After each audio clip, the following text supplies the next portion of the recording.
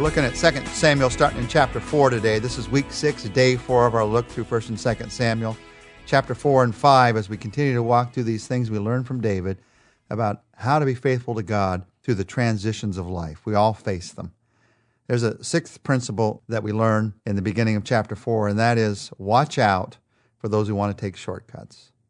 There's going to be people around you who offer you an easier way to make the transition, how to get there more quickly. First principle was it's going to take time. So the sixth principle is watch out for those who want to ignore the first principle. Chapter 4, verse 2, now there were two brothers, Baanah and Rechab, who were captains of Ishbosheth's raiding parties. Down in verse 7, they went into the house and they found Ishbosheth sleeping on his bed, and they struck and killed him. They cut off his head. And taking his head with them, they fled across the Jordan Valley through the night. And when they arrived at Hebron, they presented Ishbosheth's head to David. Look, they exclaimed to the king, here's the head of Ishbosheth, the son of your enemy Saul, who tried to kill you. Today the Lord has given my Lord revenge on Saul and his entire family. But David said to Rechab and Baanah, the Lord who saves me from all my enemies is my witness. Someone once told me Saul is dead, thinking he was bringing me good news. But I seized him and I killed him at Ziklag. That's the reward I gave him for his news. How much more should I reward evil men who have killed an innocent man in his own house and on his own bed? Shouldn't I hold you responsible for his blood and rid the earth of you? So David ordered his young men to kill them, and they did. Now here, in ways that we never would, because David is king in a warrior culture, David dealt very strongly and very quickly with those who wanted to take a shortcut to leadership. Trying to take a shortcut to leadership says, it's in my hands, it's not in God's hands. It's in my hands, not in God's hands. Notice what David says to them at the very beginning. In verse 9, the Lord who saves me from all my enemies is my witness. He's saying, it's not in your hands, gentlemen. The Lord is the one who's going to save me from my enemies. When we take it into our hands, that's when we know we're trying to take a shortcut. And you know you're taking it into your hands and not leaving it in God's hands when you break one of God's commandments, like don't murder. You know you're taking it into your hands and not leaving it in God's hands when you break one of God's principles, like be led by the Spirit, like be patient with all men and women, all people. David dealt extremely strongly with this because he knew the danger of a shortcut. The truth is, everything in us wants to take a shortcut to get to the leading as quickly as possible because we don't like to wait. But while you're waiting, God is working. While you are waiting to lead, God is working on you. One of the most difficult times of waiting for leadership in all the Bible is Joseph in the book of Genesis, waiting to lead all of Egypt and therefore all the people of God as they came down to Egypt. You might remember the story briefly. He first waited as a slave. He was taken into Egypt as a slave, and then he was accused as a slave, and he was thrown into prison. So then he waited in prison for 13 long years. He waits. So what was happening? God was working.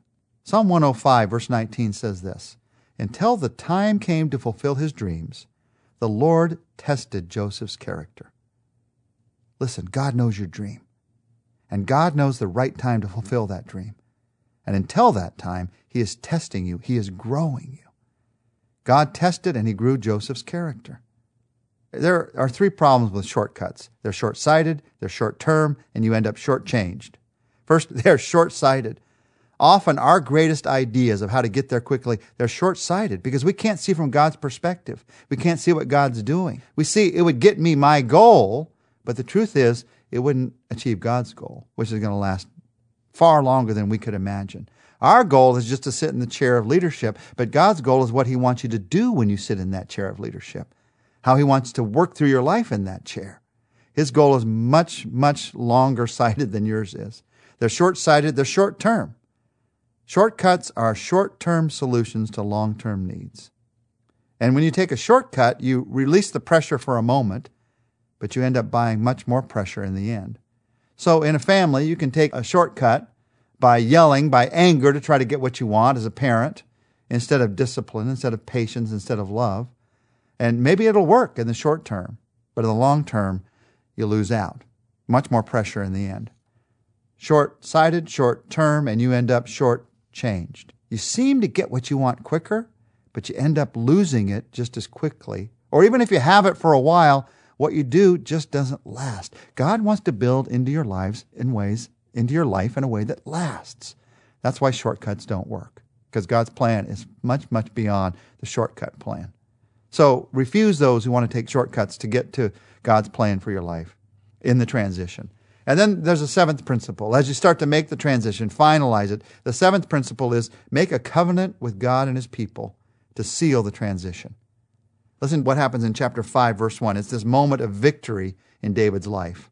Then all the tribes of Israel went to David at Hebron and told him, "We are your own flesh and blood. In the past, when Saul was our king, you were the one who really led the forces of Israel. And the Lord told you, you will be the shepherd of my people Israel. You will be Israel's leader." So there at Hebron, King David made a covenant before the Lord and all the elders of Israel, and they anointed him king of Israel.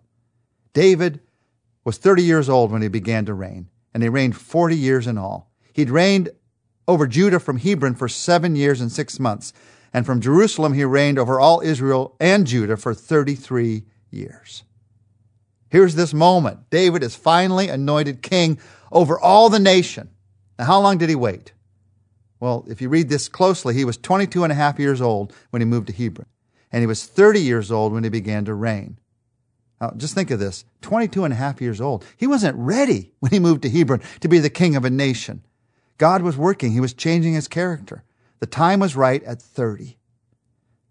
And at that right time, the people come to him and they say, "We want you to be the leader." And what does David do? When the moment of leadership comes, when the recognition comes, make it a time not primarily for celebration, but a time for covenant, for commitment. David said, "This is what I commit to be as your leader." When you are given that time of leadership, that is the time to give back by saying, "This is the covenant I make before God." So you get a new position and a change to a new office in your company. You are now the leader of that division. You're the leader of that part of the company. You're the leader of that crew. You're the leader of that division at the school. That's the day that you say, "I commit to lead with integrity." That's the day you say it. You make a covenant that day. So your child finally reaches out to you as their dad in a blended family. They finally express love to you. They finally express some kind of connection. That's the day that you say, "I want you to know, I will always love you. I'm committed to you."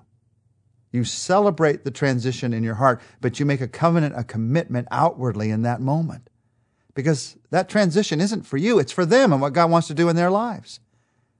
So you finally become the leader of the group that you've been a part of for so long, and so long you've been wanting to be the leader because you see a new direction that could happen that could really make a difference. When you become the leader, that's the day you say, "I'm asking for God's strength and wisdom." And you say it openly. You say it publicly. You make a covenant with God and his people to seal that transition. Now, as we pray today, I don't know what transition, we're talking about transition all this week, you might be a part of right now, but I know you need God's comfort in any transition of life. I'm going to pray for you that God will give you his strength and comfort. Lord, I pray right now that the transition that we're facing, whether it's in family or in company, whether it's about where I live or about where I work, or it's about some discomfort even in my own life. What should I be doing?